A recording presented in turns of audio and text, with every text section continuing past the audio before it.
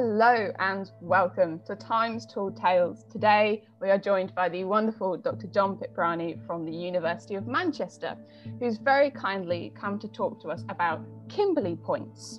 So, John, what are Kimberley points then? Hi Laura, hi Jordan.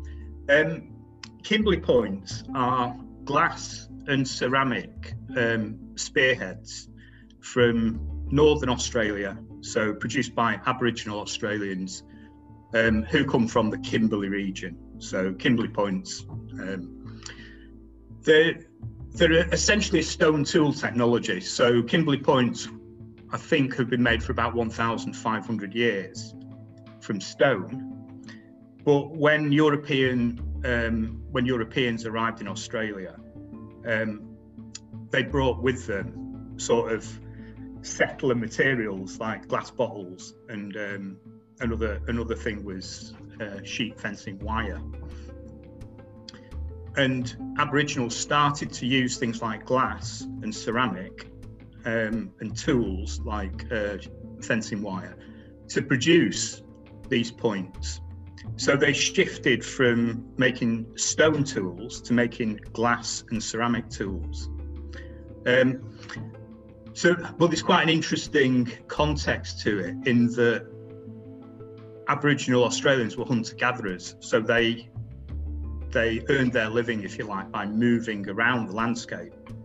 But once European settlers arrived, they started to partition the landscape for sheep farming. And obviously, once you start partitioning up the landscape, a mobile lifestyle becomes less and less practical because certain areas of resources that you rely on are no longer accessible. So these Kimberley points emerge at a time where actually hunting seems to be becoming less and less important or less and less practical. However, the fact that these points are made from glass and ceramic and they look amazing, it's a shame we can't look at one, but if anybody wants to Google one, that's the actual appearance of them seems to have given them a new lease of life as some kind of trading commodity between Aboriginal Australians and European settlers. I'm trying to remember what the question was. It was to introduce them, wasn't it? That's my basic introduction. So it's quite interesting that they are, functional things that we would think of for hunting, but actually if they're functional things as commodities rather than for survival, it's interesting that they are more, not quite jewelry, but almost like symbolic rather than actually practical. I think that's quite an interesting point that we don't necessarily think of when it comes to sort of sharp, pointy, dangerous-looking things. Well, there's a debate over them, like most things in academia, and it's not clear-cut.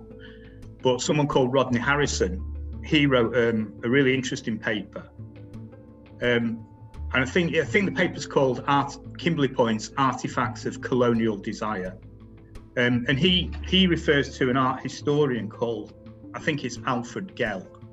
It might be Alfred Gell, I'm not sure. And Alfred Gell has got this concept of a technology of enchantment. So the fact that they're so complex to make and the fact that they look so amazing gives them a quality that makes them desirable. But the reason they're desirable is quite complex. It's not simple. And I listened to your discussion with Nick about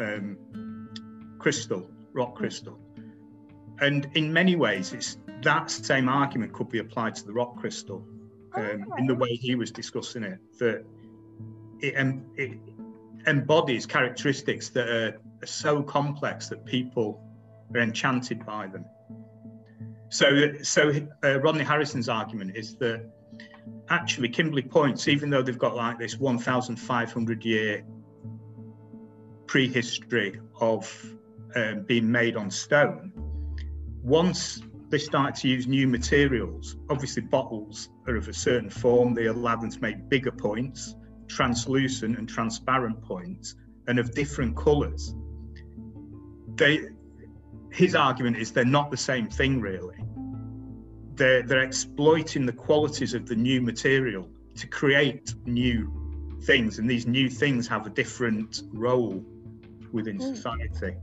There's another researcher called Kim Ackerman who disagrees with that. He suggests that really complex stone points were made up to 1,500 years ago, so they've always had this important role. And it's not just because they start to be made out of things like glass that they become significant. Okay, so it's quite interesting how the material obviously plays quite a big role. I mean, as someone who has worked with stone and glass yourself, you know, it's quite a different experience working with stone and glass. Just as a quick question, do you it was like, oh my god, I've just forgotten. Like, I literally had the question and I've just forgotten it. I was going to ask, do you think that maybe there's an idea of sort of ease that comes with maybe making the glass points? So the idea that if they're not necessarily needed for hunting anymore, if they are for more show purposes, maybe it's sort of an easy way of making them. And would it have to be a whole new learning process that would come along with it?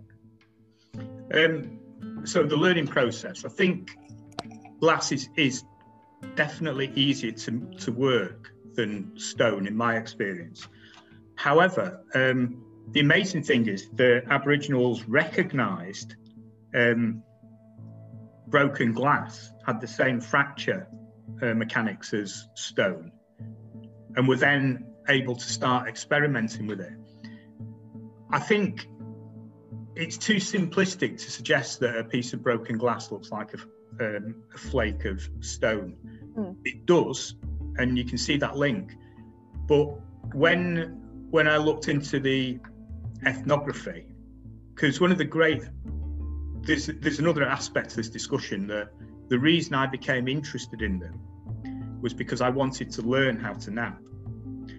And I'd been doing that for about 10 years unsuccessfully, because access to stone in Manchester is really difficult. And you get some, you use it, and then you've got a long wait till you get the next lot. So in 2016, I had the space to devote myself to learning, but I had to think about materials, and then I became interested in these points. But what I was going to say, when I started looking into the ethnography, they were doing amazing things with bottles. So they'd take a beer bottle, and in the late 1800s, glass was thicker. So it's not like the glass bottles we get. It is much thicker, and it's actually easier to work because there's more internal cohesiveness to the material. But they would get a normal bottle, use a piece of wire to knock the base out, which we're familiar with from our experimental archaeology sessions. But then they get a pebble and they tap along the length of the bottle, and they rotate it 25%, so a quarter, and do the same again. And they'd quarter the bottle by creating these little micro fractures along the bottle until they'd created enough for it to split. And then they'd have 4 blanks to make 4 spear points. And there's another example where they use heat to remove parts of the bottle. So they'd got a really amazing understanding of materials, even though it wasn't a material that they'd produced. It was a material they'd encountered, but they developed a whole technology around manipulating it that was alien to the Europeans who were throwing these bottles away. So what I'm driving at is there was a lot of complexity around the process of adapting to bottles. So from an archaeological perspective, we can't just say this is how they make spearheads out of bottles, therefore that's how they made them out of stone. There was a big transition that went on. So a lot of the processes are the same, but to facilitate that, a lot of intermediate processes had to be developed. Okay, so it would have been quite a learning curve then, to sort of have to rethink how they approach it. I mean, I've only ever worked with glass, but I can imagine it's, you know, completely different to have to go from stone to glass. I think would be quite different, because it's, although it is, you know, thicker at the time that we're talking about, it still is more fragile, and, you know, it's very prone to flaking a lot, and it's quite a tricky thing to work with. And, you know, once a bit's gone, that's it, it's gone, it's not coming back. I guess my question is, you mentioned that you started looking at them in 2016. What sort of what's been your interaction with Kimberley points, and sort of how have you come to research them? Mainly that thing that I wanted to learn how to flint knap. I'd done a PhD based on stone tools, but I still, after all that time, couldn't really make tools myself. And Kimberley points, they're made out of a material that I had access to in Manchester, so glass. They have been recorded ethnographically, so there was a method. I could research a method of how to do it. So that was a really attractive thing, having photographs and text explaining what to do, as well as a material to work with. And the third thing was that because they had this enchantment aspect to them, most large museums have collections of them, and Manchester Museum's got, I think, about 10. So I was able to go into the museum and have a look at the actual artifacts, and, you know, as someone who understands lithics, understand the actual objects. Then I could go away and practice and start to understand those processes through doing them myself. So not just reading about them and understanding them, but engaging with the material and gaining my own understanding. And also because I also found a tip in Manchester where there's a lot of old bottles eroding out of animal burrows and under upturned trees. So I had period material as well. So all those factors, I added all those factors together as a way of helping me learn how to flint that, really, or how to pressure flake, really. Okay, so suppose. Sorry, I was going to ask a question. So you were saying about. So I've forgotten my question now. Look. God, we're terrible today. No, I guess my quick question was then that obviously you've been able to experience them. Do you think there's maybe what sort of difference comes from actually being able to see them, touch them, you know, sort of observe them, rather than, you know, me just looking at them on Google? Is there a difference? Do you think there's a difference? They are incredibly hard to make, and because they're made out of glass, you can get an impressive result relatively quickly. But one of the things that you know, so at a really subtle level, it's very difficult to maintain width. If you want to thin it, then it's a reductive process, and the more skilled you are, the better you are at thinning it without making it really narrow. So that's one thing that I observed. But I think, and this isn't an exact answer to your question, but I think it's something I learned, that as, you know, as archaeologists, and as I started out, I was really keen on understanding how Aboriginals had done it, and using that to structure my own learning process. So ultimately I could reproduce their process. But when you think about what they did, this new material, glass, arrived. So they adapted to it, and they changed what they were doing. So they weren't sticking.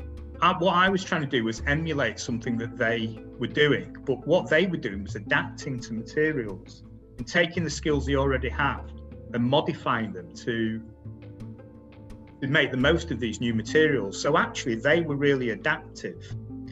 Whereas as an archaeologist trying to learn, I was actually being quite what's the term? I was using it didactically. I was trying to follow it to reproduce, to copy something, whereas they were busy adapting for things. So what I'm driving at is there's two different mindsets going on. There's sort of the perspective of the onlooker and then the perspective of the maker, as it were, and it's a very different mindset. You know, you can go and look at arrowheads, but actually, if you understand how they're made and sort of, I think one thing I found quite interesting, especially when it comes to Kimberley points like this, is that almost comparing them to sort of, you know, we have the Kimberley points, but then you have, you know, more modern contemporary versions. So us trying to recreate how they recreated, and the idea of, you know, we have all these, you know, tools and all these various different things that we're doing, and, you know, we're having hours and hours and hours of work just to try and recreate this thing. Whereas this is something that they did, you know, they were practical, maybe, you know, not albeit for hunting purposes, but for, you know, trade, economy, that kind of thing. There's a very different mindset in needing one and wanting one, which I think is quite a powerful idea, in that, you know, can we really understand how we make them if we're not in the same situation? Yeah, one of the things that I think is intriguing is that when I was reading about them, the way they pressure flaked is with fencing wire. So they were taking the material that Europeans were bringing to partition the land, and they were appropriating it. And it said, I can't remember the exact length, but say it's something like they were produced using lengths of number 8 fencing wire of between 6 and 20 centimeters. So I had an idea what tool they were using, but I didn't know where to get number 8 fencing wire from. So I Googled it, as we do.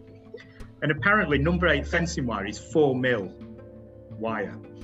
But in New Zealand, it's a bit like gaffer tape in the UK. It's for bodging things together. Right. So it's used a lot, not just by Aboriginals in Australia, but it's generally seen as a useful solution to many different problems. So I'd found where I could get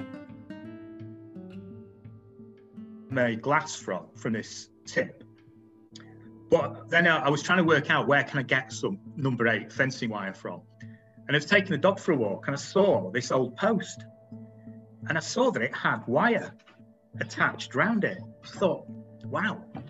So I got a bit of the wire off and I started bending it.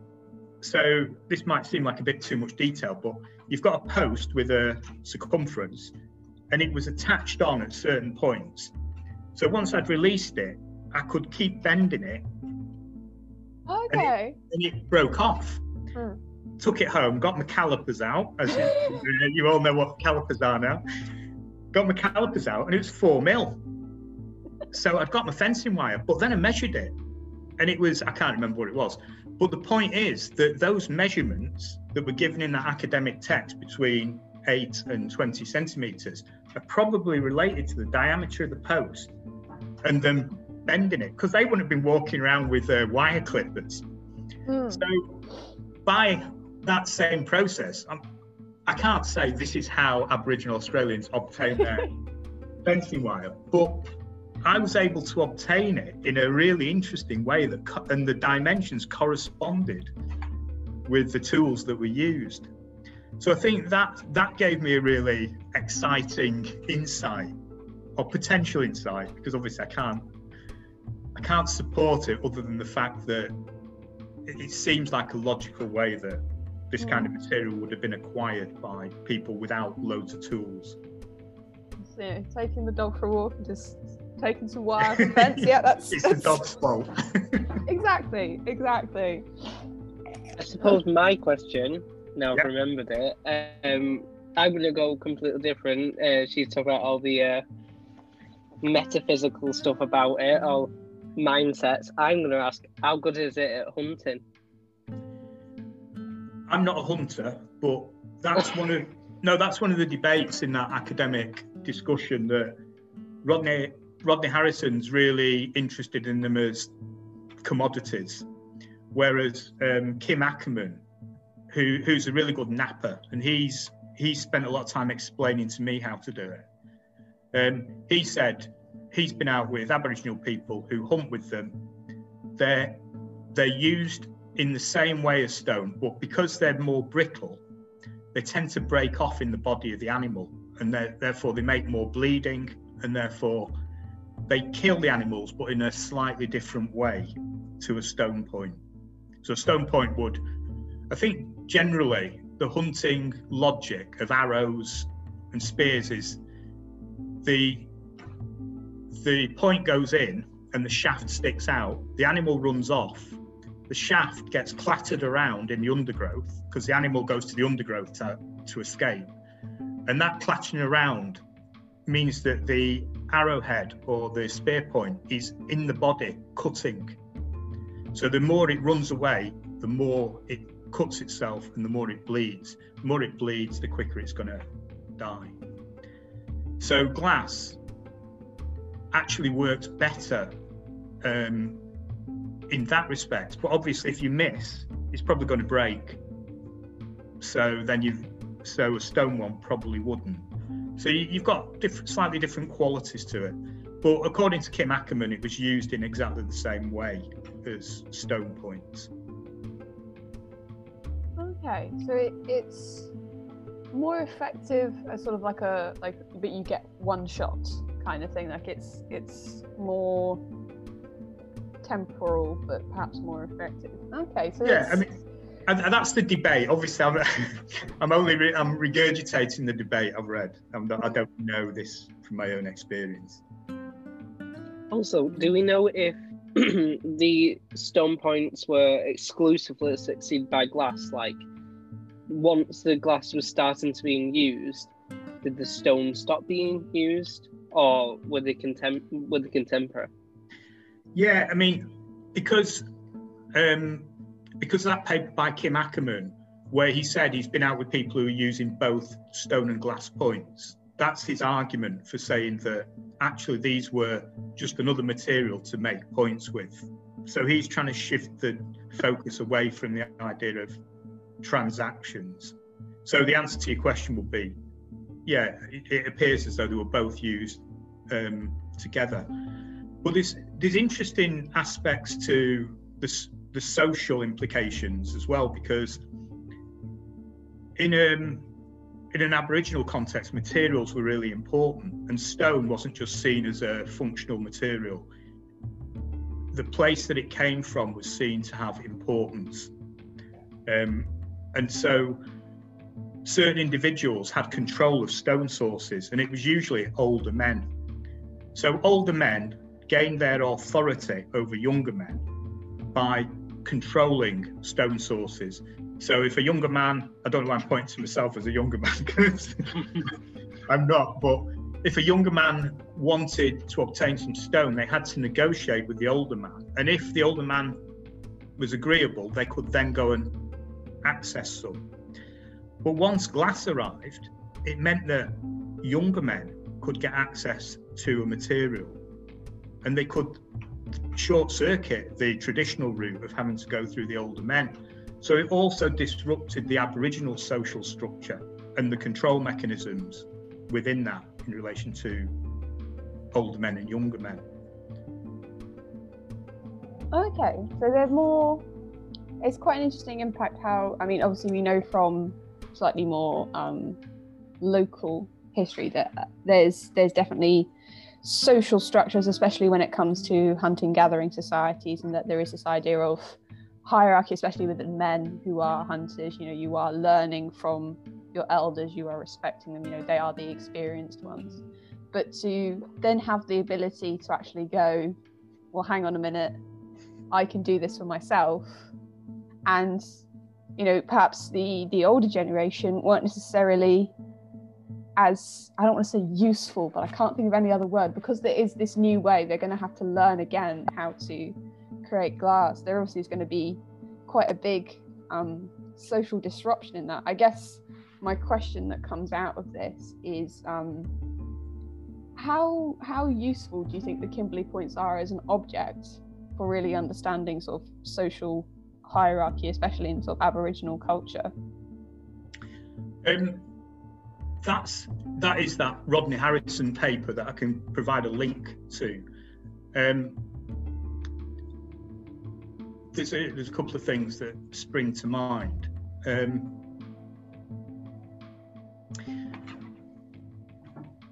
Within the social hierarchy thing, I don't know. I'll have to follow Peter Liddell on this and say I've only read what I've just talked about. I think there's another paper that I think Rodney Harrison cites about a prison where Aboriginals were in prison, and they were let out once a week to go hunting because it reduced the costs of keeping them in prison. And when that site was excavated, what they found was the glass Kimberley Point napping scatters were out of sight of the prison. And from that, they've hypothesized that actually the method of production was kept secret from the Europeans because these points were trading commodities with the prison guards. So it's not an Aboriginal answer, but it's an answer that it gave Aboriginals some kind of way of gaining or some way of having a commodity to work with European prison guards that made their lives a bit easier within prisons. Okay, so just for my brain clarification, what kind of time frame are we talking here in which these are being made? If you read Kim Ackerman's stuff, he's saying mid 1800s. Rodney Harrison says late 1800s to around about the 1980s. So okay. Kim Ackerman is a European heritage, but he was taught by Aboriginals, and he's very, he's great. He was really helpful to me, and he's very knowledgeable and very skilled. But yeah, it's recent stuff. Because when we think of sort of stone and glass tools, you sort of think, this is ancient societies kind of thing. It's quite interesting to hear that actually, it's not quite my lifetime, but it is it's not that far away to actually think that they're still being used. I think because quite a lot when we think of like lithics and things, I don't know, you've obviously had more experience in the world of lithics than we have, but my brain is very sort of Britain-centric, Eurocentric kind of view, to actually think that these are still techniques that are being used around the world not that long ago. It's quite a humbling view, I think I'd have to say, to actually think that they're still being practiced as such. And they are beautiful when you look at them, especially the glass coloured ones. They are. You can I can kind of see why the European guards were so interested in trading them. They're very appealing, to actually look at them, despite the fact that they are in essence weapons. It's quite a beautiful thing to look at as well. Yeah, what's interesting as well is that we see a glass bottle, but what Aboriginals saw was a material for making amazing artifacts. I think it's a very interesting sort of way to look at things. What might be someone's rubbish can actually be someone's livelihood almost. It's not a comparison, but people who do scrap metal collecting, for example, we throw it away and they use it as, it's their income. They sell it on and they use it as their money. It's not, we just throw away our bottles, whatever, but that could be, I'm not going to go start trading arrowheads off the street corner, but it's quite interesting to think that that's not, like hundreds and hundreds of years away. It is still quite a recent thought. Yeah, I did, from my experience, I did a workshop at a permaculture event. There was a permaculture annual event in Manchester. And so I did it as a way of illustrating how, ecologically and politically, our understanding of materials is very constrained. It's objectified. We see a bottle, and we might recycle it, but we don't really understand what glass is, above and beyond. It's something that we purchase, have a drink, and then we recycle the glass. Or we might, if we're into recycling. Whereas these things are amazing. They just show us that our use of resources is so unthought out and Eurocentric. And it just needs someone from a different culture to see what these resources are. And they have a totally different take on them. So I sort of used it as a way of trying to open our eyes up to materials in general, thinking about materials rather than thinking about objects made from materials. It's okay. It's kind of like Tilly's argument of materials over materiality, isn't it? Exactly. I'd used that paper in a lecture at Chester, and it's quite a complicated paper, isn't it? You really have to think. But I think a bottle's a really good illustration that we all know what a bottle is, we all see it, we all know what material it's made from. But then you see a Kimberley Point and you just, wow. And then you find out it's made out of a glass bottle. It just shifts. It just shifts our understanding, because what Aboriginals were looking at was the materials, not the bottle as such. And so then you get this dialogue going on between Europeans who are throwing away bottles and Aboriginals who are seeing this amazing material and producing stuff out of it. I wonder then if maybe I'd never heard of Kimberley Points before until you mentioned it. And actually, once I started doing some research, there is, myself and Jordan have just completed a unit on sort of thoughts in archaeology and archaeological thinking. So the whole idea of sort of materiality and the importance of materials is something that is now drilled into our brains. But for people that don't necessarily, we in sort of the modern Western world, we see a bottle, we see a stone on the side of the road, we see brick, things like that, but we don't really necessarily think about what makes them up, and what is a part of it and what else could be made from it. I mean, glass in essence is sand and other particles that come along with it, but to then think and actually put it into primarily a weapon, but also quite a symbolic object, I would have to say. I mean, if I was to look at a Kimberley Point and to think, yes, it does look quite vicious. It's got quite vicious ends, I have to say, but I wouldn't necessarily go, oh yes, I'll go hunting with that. I'd go, maybe I'll put it on my wall or in a cabinet. It looks more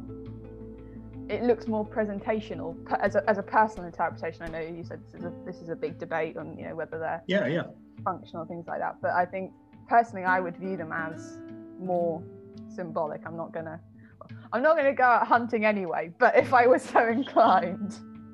They were also used for scarification, so for cutting the human body. Okay. So they did have that within Aboriginal culture. They weren't just another an alternative material for spear points. They did have a symbolic role as well. There's a photograph of a scarified Aboriginal and it was done with a bottle knife. That's the caption. Oh, that sounds quite. It gets more interesting, doesn't it? It's a little bit scary, the thought of having sort of carved in sort of signias and things like that. But actually, you say you can kind of, why wouldn't you? If that's something you're inclined to do, why not use tools that you've made? It makes sense. It's another purpose that we don't necessarily think about immediately. I guess a final question I have for you then is anything coming of your research of Kimberley Points? Is there anything publication-wise or maybe future research you're doing? I think we had the conversation earlier that this discussion's sort of open-ended because depending on how we're doing for time, I'd just like to talk a little bit about how I went through the process of learning, but also the social implications for me, because I've explained the logic behind how I access the materials.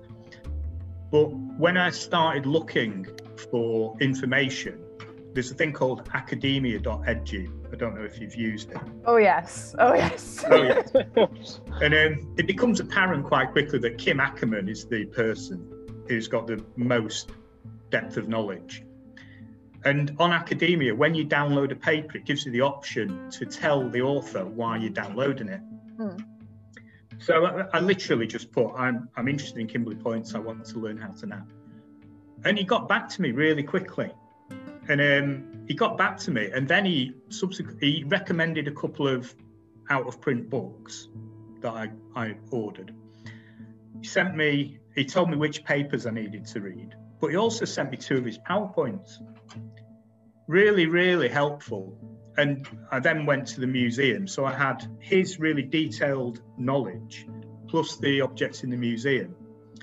And one of the things he told me was that Aboriginals make them from this number 8 wire, hardwoods, so a bit like we would use red deer antler.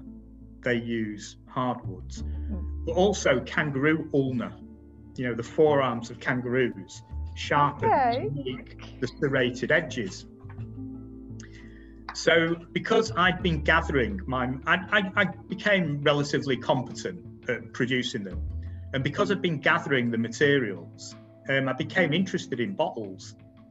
And I was, at the time, which was 2017, I think it was, one of my colleagues within the department, Eleanor Casella, was a historic archaeologist.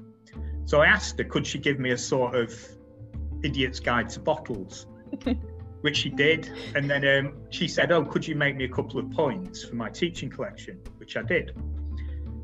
She then had a friend come over from Australia, an archaeology friend, who saw the points I'd made.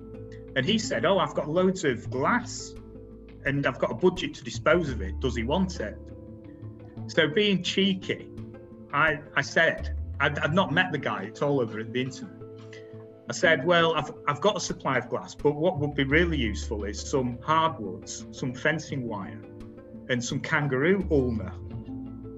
And it was almost a joke, I was just pushing my luck.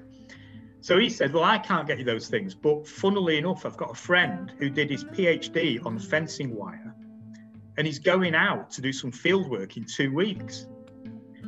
So long story short, I forgot about it. And then I think it was in October, same year, Eleanor sent me an email and said, oh, I've got a package for you. Oh. And it was this pack of 2 kangaroo ulna, 2 Australian hardwoods, and a load of fencing wire that had got grid references and told me the date it was produced and what it was made from and the exact thickness. It was amazing. Excellent. And I was really moved because I'd never met these people in person, and yet they'd gone to all this trouble. So Dennis, Eleanor's friend, had organised it all, and Eleanor had gone to Australia and she brought it back with her. And this other person, John, he went out and he obviously knew where the fencing wire was. He got the hardwoods. Then he found a kangaroo that had been shot, and he rendered the arms so he could get the forearms for me. So it was just amazing that these people had gone to so much trouble to facilitate, a project that I was doing. And I was really moved by it. And it was at a time when the archaeology department, as you know it was a lot bigger then. We lost, I think it was in 2016-17, we lost 5 academics due to budget cuts. Oh.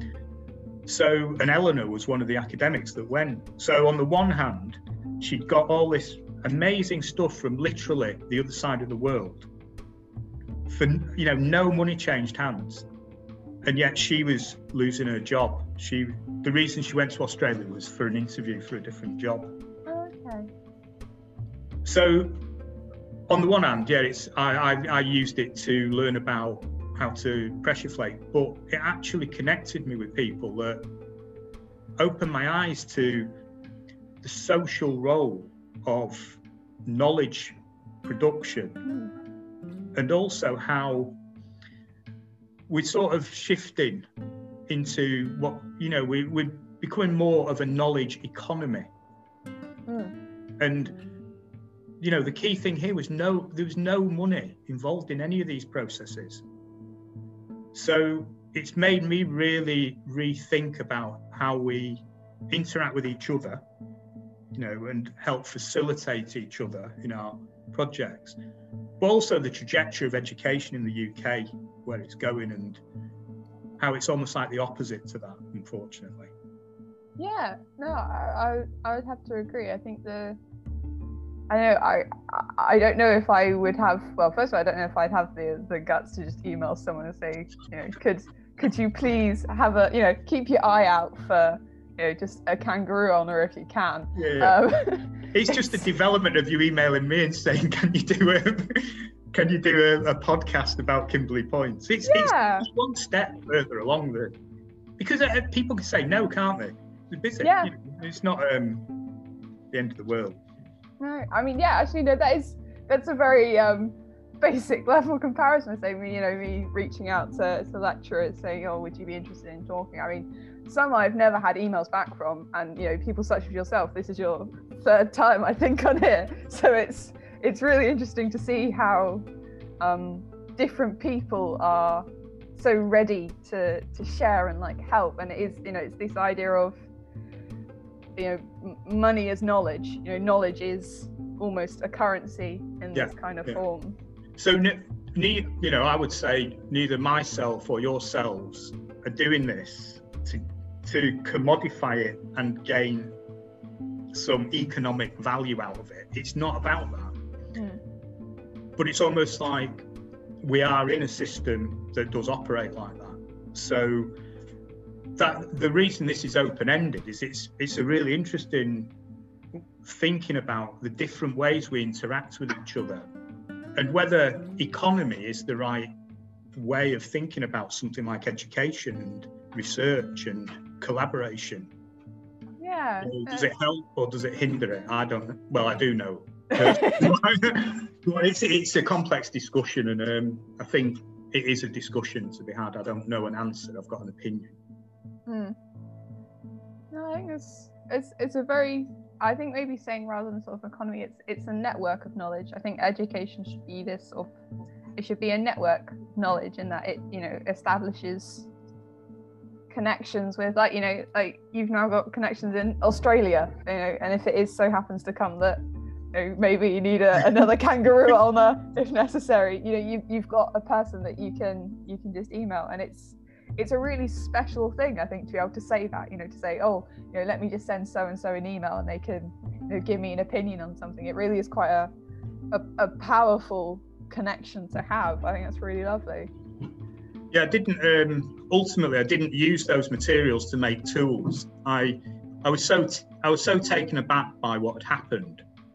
And also there's an academic called Kostas Arvanitis in Mansfield Cooper building who does museum studies. And in that building, there's a display case as you go in. So I asked him, could I use it?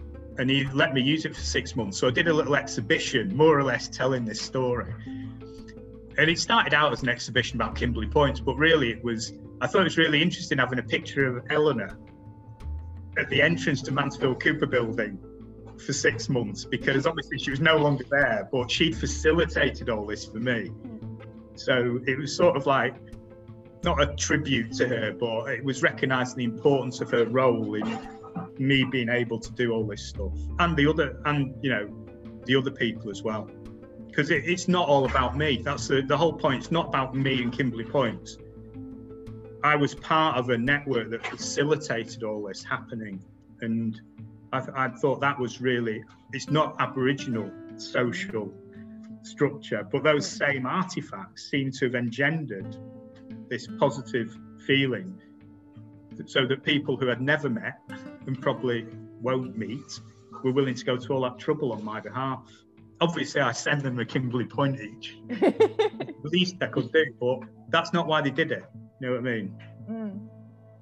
Oh, that's really moving. Actually, that's really made my day to hear that story. That's really wonderful to think that people are so willing to share. And I mean, you know, it's wow. That's really, really lovely. Thank you for telling us that. I can't stop smiling now. Well, we can only hope that perhaps more connections like this can form, and that, you know, we can hopefully go on from here. I guess that kind of is the next step, is seeing how many more connections we can make, almost, to see how much we can share. Well, you know, through doing this podcast, you're obviously making a lot of connections. And you find, you know, it's a really good way to, you know, I found out stuff about rock crystal that I didn't know. and I knew about it. And I knew, it's interesting. And it's a way of getting research before it gets to that publication stage.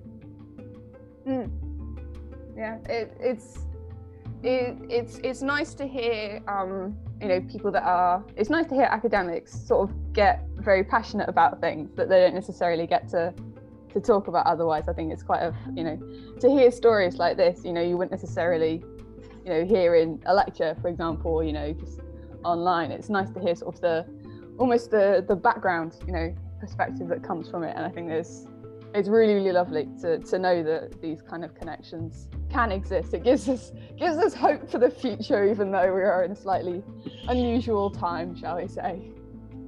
Yeah, I suppose, I know we're running out of time, but I'd say that if you choose to research something you're interested in, the chances are other people will be interested in it as well. And therefore you are connected, even though you've never met each other before, because you've got something that you've both got in common. And I don't know whether, you know, I've thought about it a lot. I don't know whether it's because certainly myself and Dennis had Eleanor in common, or whether it was the fact that we were dealing with a subject, Kimberley Points, that everybody was interested in. So I don't know whether it's the object or the social links of the people involved, but none of us knew everybody. It was a chain of. So I think that, you know, the objects themselves played a significant role in that, connecting us together. Oh, well, that's, like you said, unfortunately we are running out of time a little bit, but I think that's a really lovely idea to sort of have hope for the future, that we can have these more connections. And yeah, I will be now Googling pictures of Kimberley Points probably for hours, just because they're so beautiful, and trying to figure out how on earth I can make one. I have to put we have to try and find examples, perhaps, you know, hopefully in future when the museum opens again, if they've got exhibits, then perhaps we can go and see them. Well, we can live in hope. Yeah. Right. I shall say thank you very much, Dan. Thank you for telling us the story. It really has been a wonderful thing to listen to. No, it's my pleasure. It's my pleasure. And I shall end this here by saying thank you and goodbye.